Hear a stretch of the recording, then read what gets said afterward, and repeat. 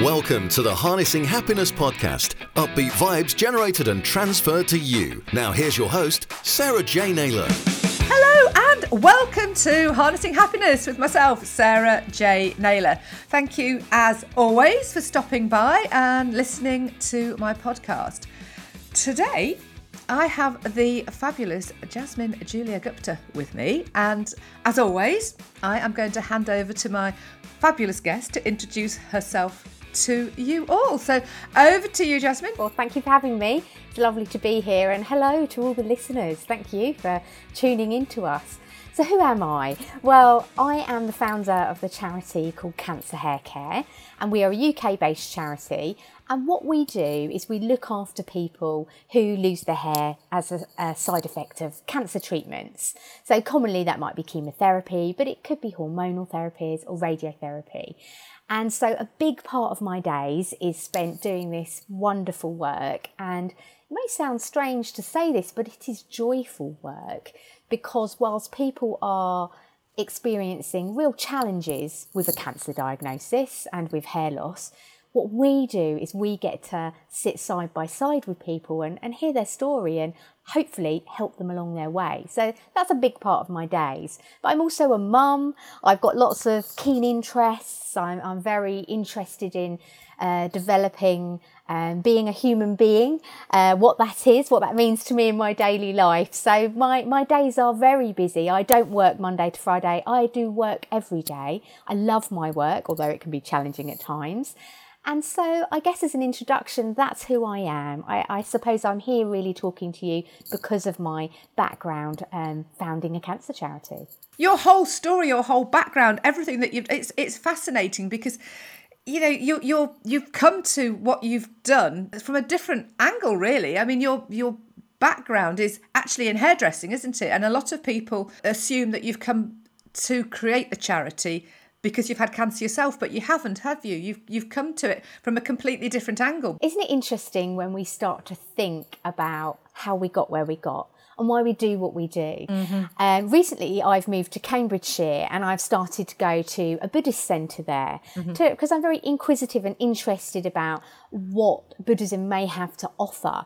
And so now you've asked me the question, how did you get where you got?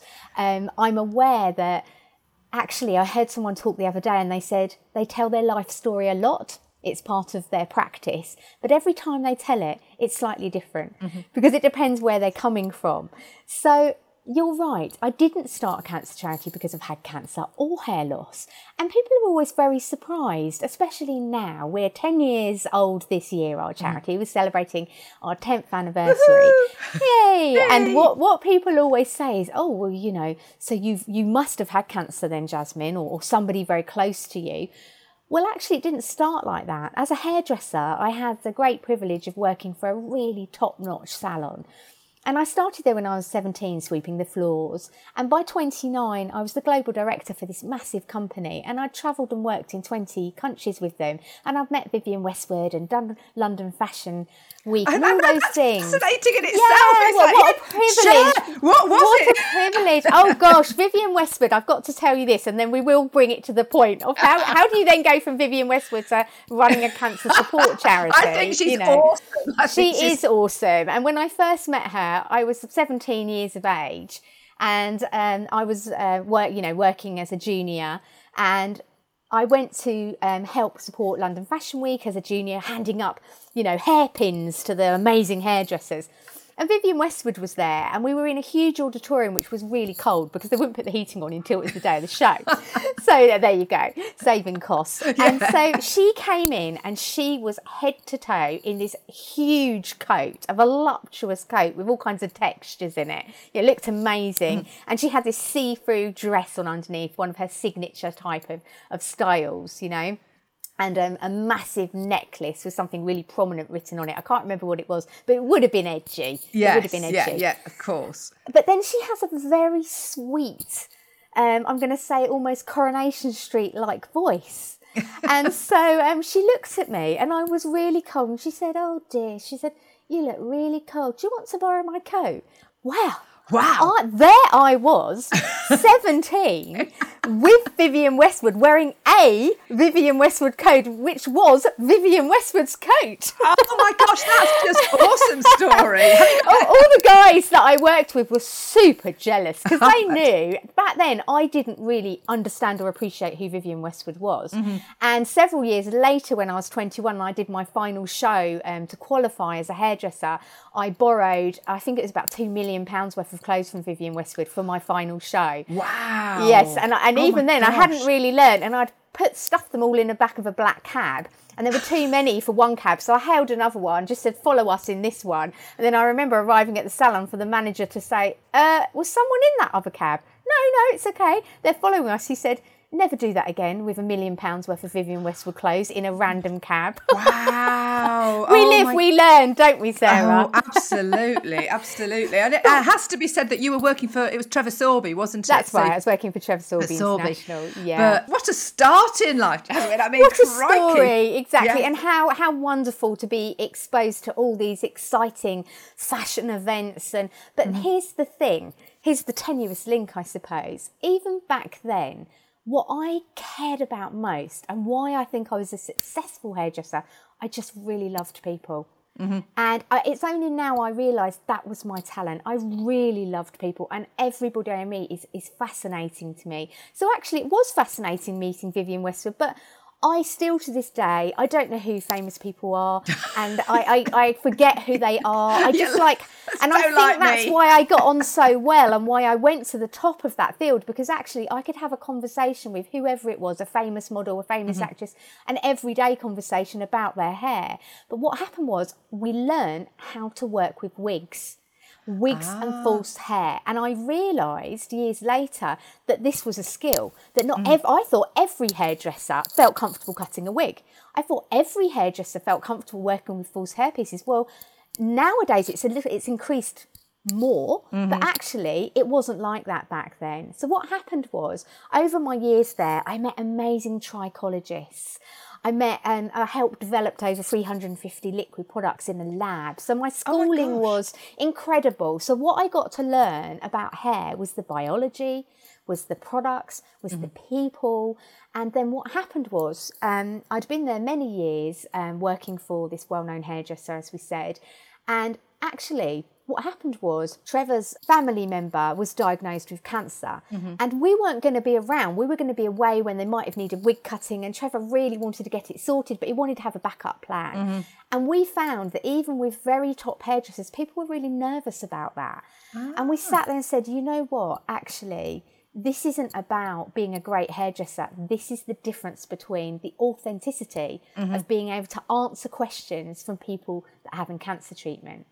So what happened was I helped formulate that charity when I was there, which is called My New Hair, and that's a charity predominantly tasked with teaching hairdressers, regular hairdressers, how to cut wigs. Really to help people with any type of medical hair loss. When I left Trevor Sorbie, it was time for me to go and do my own thing. And I was sitting on Brighton Beach in 2005, and I was reading all these top cancer support charities' guides to hair loss, and one of them, a really poignant charity, said, you can't colour your hair for 2 years and you need at least 5 to 7 inches of hair. And I thought, I don't agree with that. I feel, with my experience, which was pretty big then, but not anywhere near it is now, I want to challenge that. I thought, what if you only ever want your hair to be 3 inches? Can you never colour your hair the rest of your life? Do you know what? It took me 7 years, Sarah, of investigating, of sitting with thousands of patients, of talking to oncologists, of talking to trichologists, of talking to colour companies to create what we have now, which is a very simple 6-step colour guide. Oh my gosh. Yeah. Oh, wow. Wow. But you've just been so passionate, though, haven't you, about what it is that you want to do. And that's what really comes through, that sort of passion. And I know from a conversation we'd had previously, you sort of, to learn all that you've learned, you had to overcome the challenges yourself of dyslexia, didn't you? Yeah, and I don't know another word for this, so I'm sorry, listeners, if this sounds really juvenile to say that. I honestly do think that dyslexia has been a gift to me. I did not think that when I was 15. No. I felt like I was not like anybody else. I did not feel like that when I was 18. But when I hit my 30s, I realised that actually other people seem to see problems, and I just felt I saw how things could be improved.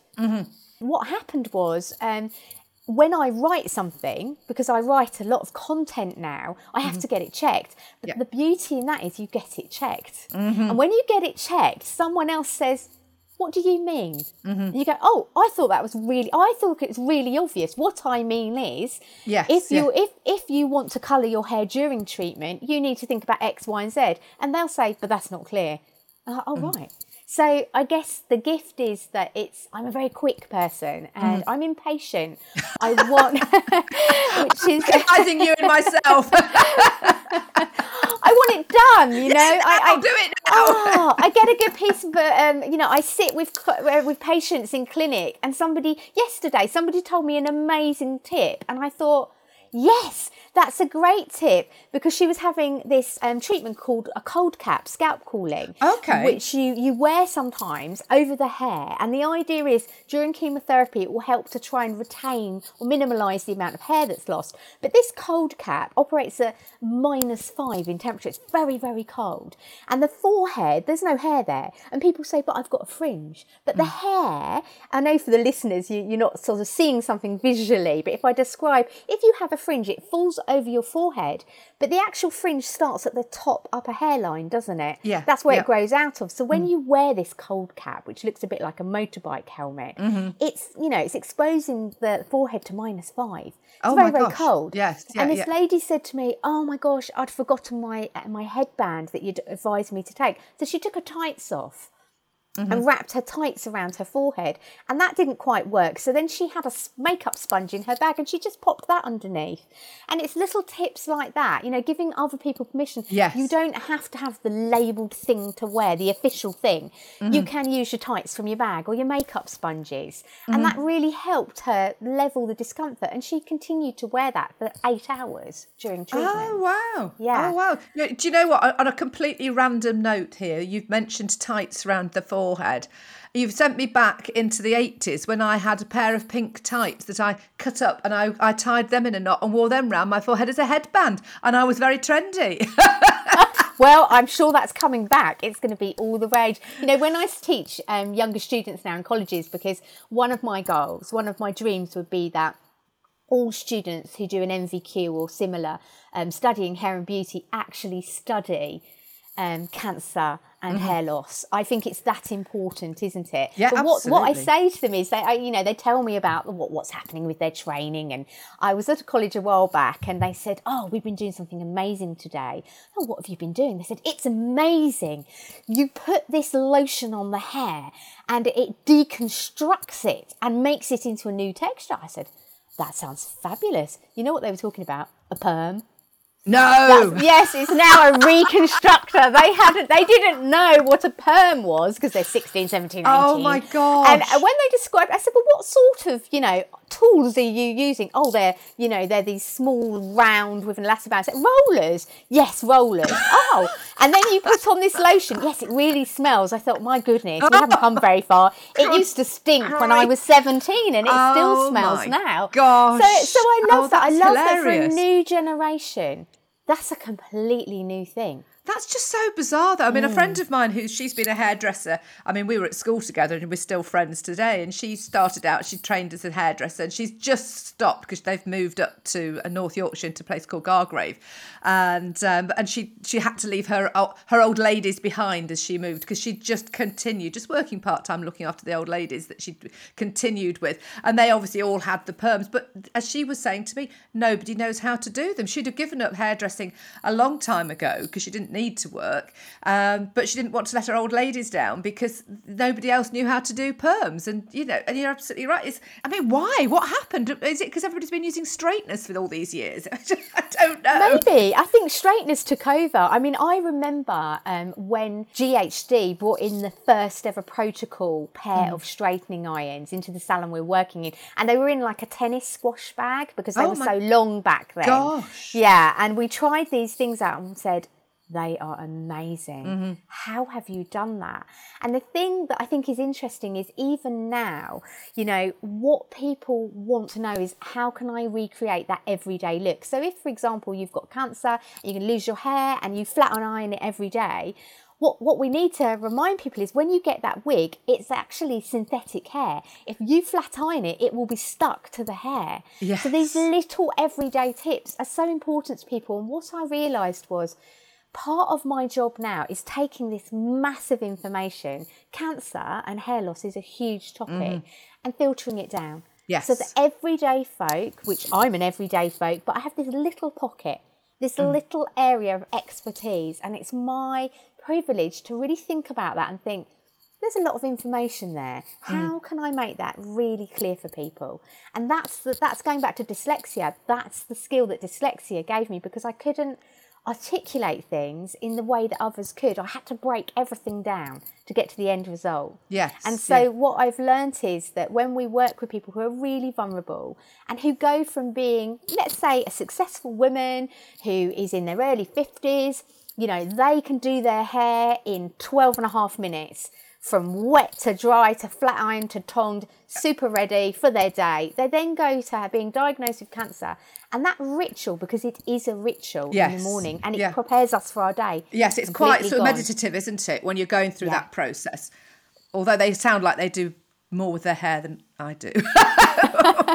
Wash and blow twice a week. But even that, like you said, wash and blow twice a week, there's something grounding in that, yes, you know, and it really is, for a lot of people, that really froze people, because then they don't perhaps give themselves that time. So, you know, we often say when we're working with women, say, oh, I can't get my wig sorted, and say, how long are you spending doing it? 3 minutes. Well, actually, put the do not disturb sign on your door, turn off your phone, and give yourself the 10 minutes you would have. And if it doesn't work when you put it on first at a time, take it off and walk away from it, and then go back again. And if you've been sitting down putting that wig on, shift the energy, stand up and do it the second time. So there's all these tips that absolutely people need us to share when we have these micro expertise. Yeah, there's something that I remember when we spoke previously that you said about when people have been diagnosed with cancer, and obviously it's the hair loss, and to lose the hair or shaving it off in advance of the treatment.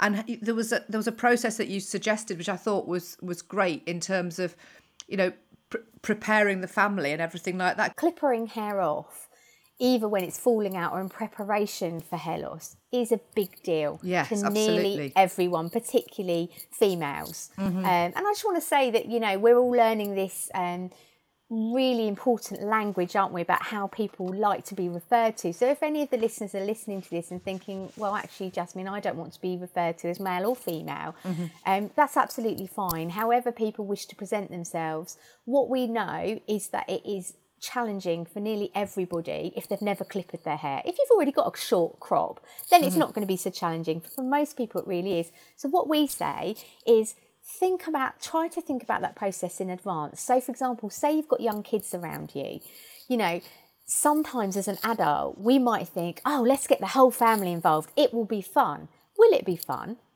Are you able to facilitate that? Or actually, is it going to be really hard? It's fine to cry in front of your children if it's okay for you to do so. In fact, it's probably giving them permission to cry when they have challenges themselves. So before maybe gathering the whole family around and clipping it off all together, which could work for some people, there's a process of thinking, what would be right for my family and what's right for me? Do I actually want my partner here when I do this? Or do I actually want to go somewhere private and clipper it off, have it done for me? So I think getting prepared is important. And some of the tools that we have for things like that are things like hair loss dollies, which are beautifully hand knitted, and they turn inside out. On one side they have hair and the other side they're hair free. And therefore, if you've got young children, you can have that conversation in a playful way, because actually children often don't like it, even if you have a French cut. They don't want mum to change. Or if it's not your child, you may be auntie. So we say, have a think about that. If people have decided, actually, we're going to do this as a family, have some tools together. You know, have some things to hand. For example, have a dustpan and brush so you can sweep all that hair up. You know, perhaps light a candle and make a ritual of it. You know, perhaps go afterwards and scatter that hair into a forest so that the birds could pick it up and make it into a nest, if that's how you feel. Perhaps you're going to put it on a bonfire. Perhaps there's something over and above just a mechanical shave off that you can do to be prepared. It's all about evoking a sense of ritual or a sense of well-being around something that could be really challenging. And that's how it then becomes a challenge rather than a traumatic event. I love the power of the reframe, because it's how you look at something and how you change that perspective and change that experience. And it only needs to be a few tweaks, doesn't it, to make it less traumatic. And it's just those words, it's those changes of those words and the mindset that will help go through that process. It's all about mindset, isn't it? And that's what you encourage with the people that you work with. The way that people feel about hair loss is challenging until sometimes they pause and start to really think about it. And what we often say to people is, if you've not experienced hair loss before it actually happens, everything you're saying is a story. It's a script in your head. And what we help people to do is actually practice changing the script and actually having some verbal script, because there's different scripts. There's a script that the part of ourself will be telling ourselves in our head, the voice that we hear saying, oh my gosh, you know, there's no way you could go to work in a wig. Everybody will know you've got cancer. Everybody will know you've lost your hair. Well, actually, how many people are in your work? If there's 200 people in your office, I very much doubt everybody will know. And if you go for a wig that's very similar to your own hair, then probably not. However, what you don't want to do is be in a vulnerable situation where you've completely changed your hairstyle in the view of others because you cut your long hair off. You're now wearing a short dark wig, and last week you had long blonde hair. That will be a conversation point. And it might be a conversation point with somebody you don't know very well, that just, so-and-so from finance that you've never spoken to. It says, oh, you've changed your hair. And in that moment you blurt out, I've got cancer, this, that, I've lost my hair, had to shave it off, I feel awful. And actually, you might not have wanted to share your story. So sometimes script is being prepared, having a little script where if someone's going to notice your hair, you can redirect and say, yeah, that's right. I fancied a change of style. I've always wanted to see if brunettes have more fun. And stop there. And stop there, because you need to be able to choose who you share your story with. But your hair change will mean that people will ask you about it or are likely to. So that's the type of knowledge that we can, and ideas we can pass on to people. And people say, oh my gosh, I would have never thought of that. And of course they wouldn't, because they've not been through it before. But we have. Yes. I've sat beside 10,000 people now. Wow. And I only know that number because a journalist asked me to work it out. And the other day when I was doing some NHS nurse training, they said wow to that number. And I said to them, hang on a minute. Put your hand up, because I know most of you in here, if you've been nursing for longer than 20 years, I said, have you ever worked it out? I bet you have seen more than 10,000 patients. So we sat there in the coffee break and they were staggered. I said, now, it's a very British thing, I think, to not be able to say, oh my goodness, wow, that's something. My family, I'm half Indian, and in India, my Indian family will very beautifully tell you what they're good at and what they're not, but they know their merits. And I believe that we have to develop our merits in order for us to give to others. If we want to be in service, we've got to know our merits, because it's not helpful to others to say, oh, actually, I'm not really sure about what I'm telling you. Well, to the best of my knowledge, having sat with 10,000 people, this is really what I think about that. And I hope that's helpful to you. Got lots to learn. I've got another 10,000 people to meet. Yes. However, we've got, I do think, anybody who's listening to this who's maybe in whatever field, creating their own part of themselves, which is about giving service, however that may be, there is a point where I believe we have to practice our merits.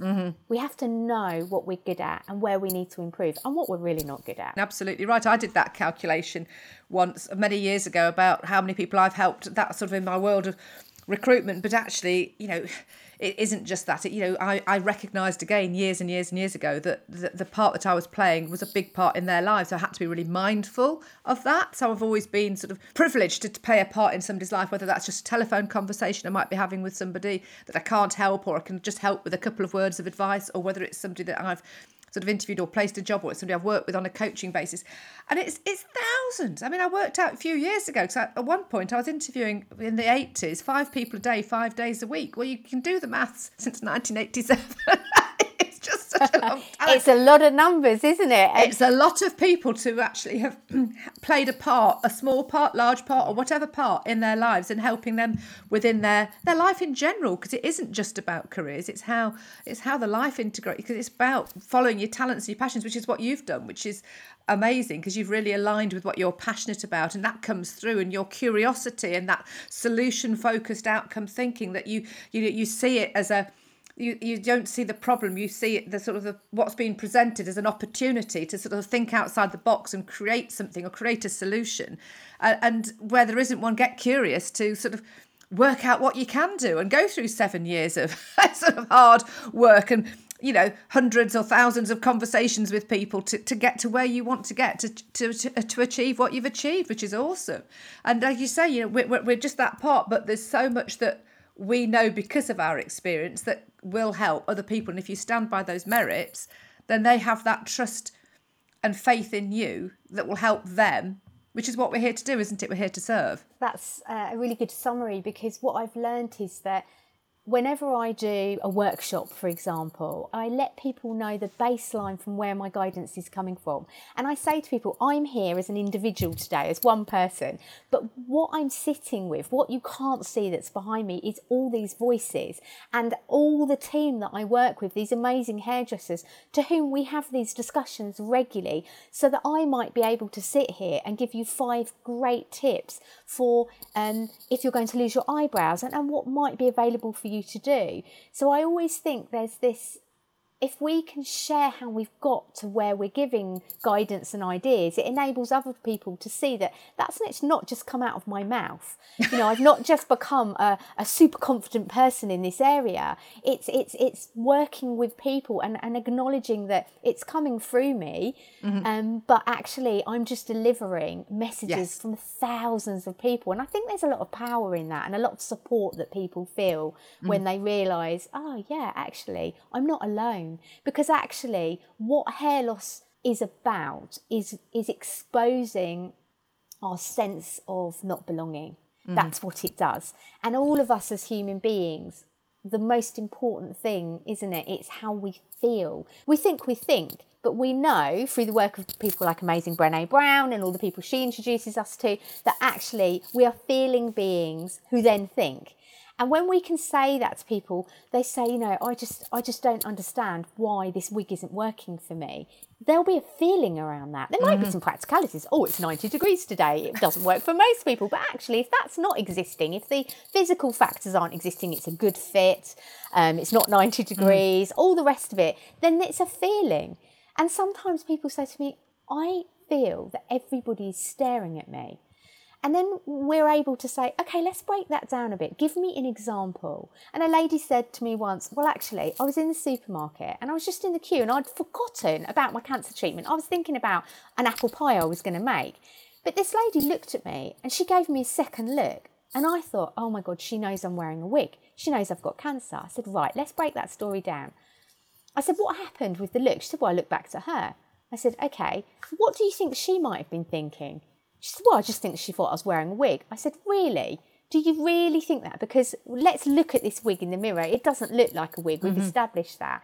And I said, but I could give you a little bit of feedback. What might have happened is you've lost your eyebrows and you've told me that you're not penciling them on or anything. I said, what happens is when we look at strangers, our brains are checking all the time for threat, believe it or not. That's what they're doing. Am I safe? Am I safe? And when we look at another and we don't see their eyebrows, we can't read them properly, and we look an extra second longer. Then you look back at her and she couldn't read you because she couldn't read her eyebrows. And you've got this eye communication thing going on, and your story has gone, oh, she knows I'm wearing a wig. Her story might have been something completely different. It might have even been, I've always wanted to colour my hair that colour. Or, that lady's got cooking apples. I was meant to cook an apple pie. We don't know. But what we've done is made up a story. And now we're making up a story again because we're trying to, what you used earlier, we're trying to reframe it. But that conversation, that lady said she'd never forgotten that. Because number one, she went on and learnt how to put on her eyebrows because she understood how important it is for communication. And number two, she realised that that was a story she had made up in her head. Yeah, and it's transference as well, because actually what you think, you transfer out, and what you transfer out is what you get back. And what her perception was what she was transferring back, because she automatically assumed that person was looking at her because she knew she was wearing a wig, so she was transferring that back, and you've got this story. And like you said, if people do, you kind of don't plan to do a second look or stay looking, but if something doesn't trigger properly when you're looking at somebody, you go, oh, what's that? And you suddenly realise, and you don't mean to be rude, but it can also be. It's a subconscious thing, isn't it? And you go, oh God, I didn't mean to do that. I didn't mean to sort of look or almost look away. And it's the stories people tell. But as you say, she could have just been looking at him and going, oh, I wouldn't mind a top like that. Exactly, but you're so right. And the thing about hair loss is when females are out in public and say they're in their early 40s, and particularly, Caucasian females, because a lot of women of colour do have very, very short hair. And so when sometimes we see a Caucasian woman who is completely hair-free and they haven't got eyebrows and lashes, we don't think, they've had a short haircut out of choice. We think, that there's something wrong. Or we think, oh gosh, I don't want to look because I don't want to be looking like I'm giving pity. And it's a millisecond, but we're aware, I've looked too much. I'm hyper aware because in my early days, I used to think, maybe they need my help. Well, that's coming from that part of the ego that hasn't been well enough nourished and developed to say, this isn't about you running along going, hi, I've just started a cancer charity, want a free scarf? That would be hideous. That would be hideous. That's you, Jasmine, in your juvenile brain, getting all excited about, I'm helping someone. But actually what I've learnt now is, wow, yes, even now, and I'm so used to seeing people that are hair-free, and we use that word hair-free because... I like that, hair-free. It's a nicer word, isn't it? Hair-free rather than bald. Lots of people say, thank you, I'd rather be hair-free. Yes. But even now, when I see somebody, I have to be really conscious to not look too much, to actually, to be mindful of, am I giving a smile that looks like it's from a place of pity to that person? And it's hard. It's still challenging because I can't say I've got it exactly right. And so, that is us as human beings, even a human being that's really thought about this, that something in our biology and our brain chemistry just goes, different. That's what happens. And I think to acknowledge that is much better than pretending all the time that we know what to do. Exactly. Well, the thing is, it's being aware of what the brain does, and because we aren't our behaviour, we aren't our thoughts. And you used the phrase that Brené Brown said, but I always like to think about us. We're spirit having a human experience, so we can change the way we are and with thoughts, but you can only change them when you recognise them. And obviously, when you recognise them, that's when you can take action. That's when you can change your behaviour. But it is a work in progress. It's like a positive mindset and thinking and actually recognising that, you can change the phraseology, you can reframe the words. And like you were saying, it's how you think and what you say. But because you are being mindful of it, you're doing it from a point of, I could go and help that person. But, no, I must stand back. But, I guess it's because you are so passionate, you want to help. And that's probably why that still triggers, because you can recognise somebody who you could help. But it's not the right approach to go and sort of rugby tackle them down and go, oi, I've got something that can help you. Flyer, and actually they might not want my help. They might have had long-term hair loss for their whole life. And I think what you said is really interesting, because when you said, I've always believed, for as long as I can remember, that we are spiritual beings having a human experience. So as soon as you said that, my mirror neurons kick in, and that is the part of us in our brain that, obviously, I've heard something that I agree with. Oh, wow, I want to rejoice in that. Oh my gosh, I think that too. And so, as human beings, we're always looking for confirmation that we're right in this human body. And what hair loss does is it strips us back And often people don't feel right. They don't feel right about being in their own body. And so, that feeling about, like you said, being able to harness ourselves and get hold of the script a little bit and change it is so critical, isn't it? Because ultimately hair loss is mainly experienced in our minds. It is a thinking process, and it's in that place where people find all kinds of gems, and so many people say to me, I would have never have chosen to lose my hair, but my goodness, I've learnt so much. Yes. I've learnt who my friends are, I've learnt how I respond to myself, I've stopped worrying about lots of other things that I used to think about. But often people say, given a choice, I would rather have hair. The other thing is all to do with that mindset, that acceptance of where you're at for the time being in this moment in time. It's the story you tell yourself is what you put out and how you experience life. And if you actually accept it and work with it rather than against it and go with the flow rather than against the flow, everything's going to feel better. You're going to experience it in a different way.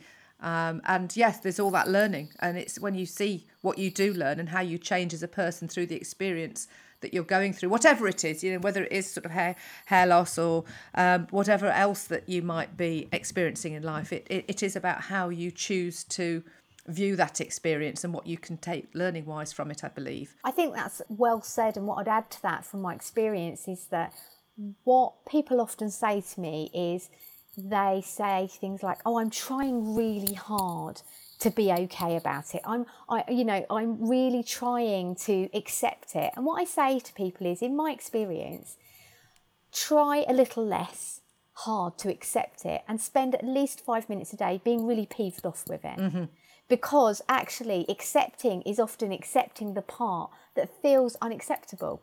Accepting can be saying, I don't want this hair loss. I don't like how I look, but I'm going to accept that. I'm going to accept that. I don't, right now, in this part of my journey, I don't like my look and I don't like this. And acceptance doesn't always have to look how I think people think it looks like. I'm going to go out and just be hair free everywhere when I do my supermarket shopping, or I'm going to wear my wig all the time and I'm going to wear different coloured headscarves. If that's not your authentic way, then it's fine to say, today's not great, but I know this will pass, and exactly. I'm gonna try something new. And that way I think people have a positive acceptance, which enables them often to try something completely different. Because did you know that at least 70% of people who get a wig will only wear it about 3 times? Oh, really? Yes, because people perceive that the answer to hair loss is a wig, is replacing it with often a replica of what they had. And that makes good sense when you've not experienced it before. But what happens is they get a wig, oh yes, that looks just like my, whatever my hairstyle is. Great, it's got cornrows, it's spot on with the right colour, it looks like I've had my own afro hair braided, or, I've got a short, sharp, snappy bob with a bit of pink at the end, exact carbon coffee, or what I feel like I'm going to have. They then become hair free, where they lose not only their hair, but they lose the weight, the feeling, the physicality, the ritual, and then to plonk on sometimes this wig that actually doesn't tuck behind the ear like their hair did, and doesn't move when they move their head in the same way. And there are some fabulous wigs out there, but for a lot of people, they're shocked that it's not the answer. And then they say, what I hate is taking it off at night and laying next to my partner. Yes. So often then it's the reality of, well, what next? And that's where we can say, have you heard of a fringe that you can stick in a headscarf? No. What's that? There's all these other things that I think can be really mysterious. And what we try to do is say, this is how you do it. This is how you make sure it stays on your head and doesn't end up being a fringe that flicks in your soup, and this is how you wash it. And don't use your GHDs because you're going to melt it. And it's just, here's how to do it. Here's some ideas, and that I think is when people then think, I now have some choices. Because what happens is people think, I don't have a choice. I didn't have a choice to have cancer, and I didn't have a choice to lose my hair. I've got no choice. And sometimes I say to people, sometimes when you go down a crossroads and there's a signpost and it says, this way is quite difficult and this way is quite difficult also, but you're going to go down one path. And what our job is to be the tour guide on the guide you didn't want to go, losing your hair. But Yes, it's not, we're not the type of tour guides that stand there with an umbrella saying, follow me, and we're in front of you. We're the type of guide that sits alongside you and waits until you're ready and says, actually, I'm hearing that it's too hot for you to wear your wig. Could I just show you some other options? And when you say, oh, I can't stand the look of that fringe, I would never have that, and you come back a month later saying, where do I get those fringes for? Yes. We will rejoice, because it's your experience, and we can never tell another. And I love the phrase walk in another's shoes, but when we try to walk in another's shoes, we still walk in it in our shoes. Yes. And it's a wonderful experience. We've got a mutual friend who's a marvellous hairdresser. She's and fabulous. Works for Cancer Hair Care. And I remember her saying, and she's allowed me to share this story, when she first started, she said, do you know what, Jasmine? I'm thinking of shaving all my hair off. Now, this woman has got fabulous long blonde hair. Beautiful hair. And it's a signature of hers, I shouldn't say long blonde, because actually it's got multi-tones in it. She'll tell me off. It's multi-toned long hair, wonderful hair. And she does all kinds of things with it. But she wanted so much to understand how it felt for another that she was prepared to shave all her hair off. Wow. And to wear a wig. And I said to her, wow, that is so beautiful. But here's the thing. Even if you do that, your face isn't going to be puffed up on steroids. Your hair will grow back. It will start growing back straight away. You aren't going through the fear of having chemotherapy. So you would have nothing like an experience that somebody who's actually losing it is going to have. And therefore, you could perceive the completely wrong end of the stick. What's amazing here is that you have dedicated yourself so much to being of service by being a Cancer Hair Care hairdresser that you've had the thought process. That's what serves people that you're going to work with. It's that thought process, but you don't need to shave your hair off. No, absolutely. Because as you say, we all experience life in a different way, and the walking in the shoes can give you an experience, but we are unique individuals. We are all completely different based on all our experiences, our internal drivers, the experiences we've had, how we process and how we learn, all different. And so everybody is going to, have that experience in a different way, and they may try lots of different things, across the whole walks of life, whatever it is, until they find something that sort of resonates and works for them. But it's just been fascinating, absolutely fascinating talking to you. I just love talking to you. It's just, like I say, could talk all afternoon, all week, all year. Let's go to India together. Let's do that. Oh, likewise, Sarah. Isn't it great to be able to get together and talk about emotions and, chemistry and neurons and just everyday stuff as well. How it really, there's all the big words. And then there's we arrive saying, actually, I feel off today and I don't know what it is. And like you said, it's always work in progress. Exactly. So it's been a real pleasure to have this discussion together. So how do people get in touch with you, Jasmine? How do they, if they've been fascinated, which I'm sure they are, anybody that's listening has got to have been fascinated with this whole story. And if people are going through cancer or know somebody who has got hair loss because of cancer, how do they get in touch with you and your charity? Well, for your global audience and, how wonderful people are tuning in from all around the world, we have a wonderful website, cancerhaircare.co.uk. Now, our website is called an information website. And what that means is there's over 100 pages of well-sourced information about the subject of cancer treatments and hair loss. So whatever cancer treatment you're having and hair loss, there should be some helpful information on there for you. So internationally, that's available free of charge for anybody to look at, as well as we have a YouTube channel. So that's my YouTube channel called Chemo Hair Loss Coach. And although it has that word chemo in it, there's a lot of sort of guidance and advice for anybody losing hair or new hair growth at any stage during cancer treatment. So they're two completely free resources. If you're based in the UK, then we can also offer you, as a registered charity, phone consultation or email consultation. And where there is a need, we can also send a complimentary pack for those that need it into hospitals or at home. For example, I was telling you about the hair loss dollies, which are a free resource we can give you. But most importantly, you can speak to one of our excellent 20 fully trained hairdressers, and they will have a conversation with you, which is sometimes what people need, an individualised conversation. So go to our website, and we said earlier, cancerhaircare.co.uk. You can email us, support@cancerhaircare.com, or you can call 01438 311 322. Thank you so much for being a guest on Harnessing Happiness. And I say, this has been Harnessing Happiness with myself, Sarah J. Naylor. So if you have enjoyed this episode, please do rate, review, follow, subscribe, whatever it is you do on your channel. And of course, please do get in touch with Jasmine directly. But yeah, thank you very much for listening. And as I say, this has been me, Sarah J. Naylor, Harnessing Happiness. And until next time, lots of love from me to you all globally. Thank you so much for being fabulous listeners. Thanks for listening to the Harnessing Happiness podcast with Sarah J. Naylor. If you took value from the content, please follow the show on your podcast app. And to find out more about Sarah's ape mindset, visit sarahjnaylor.com. That's sarahjnaylor.com.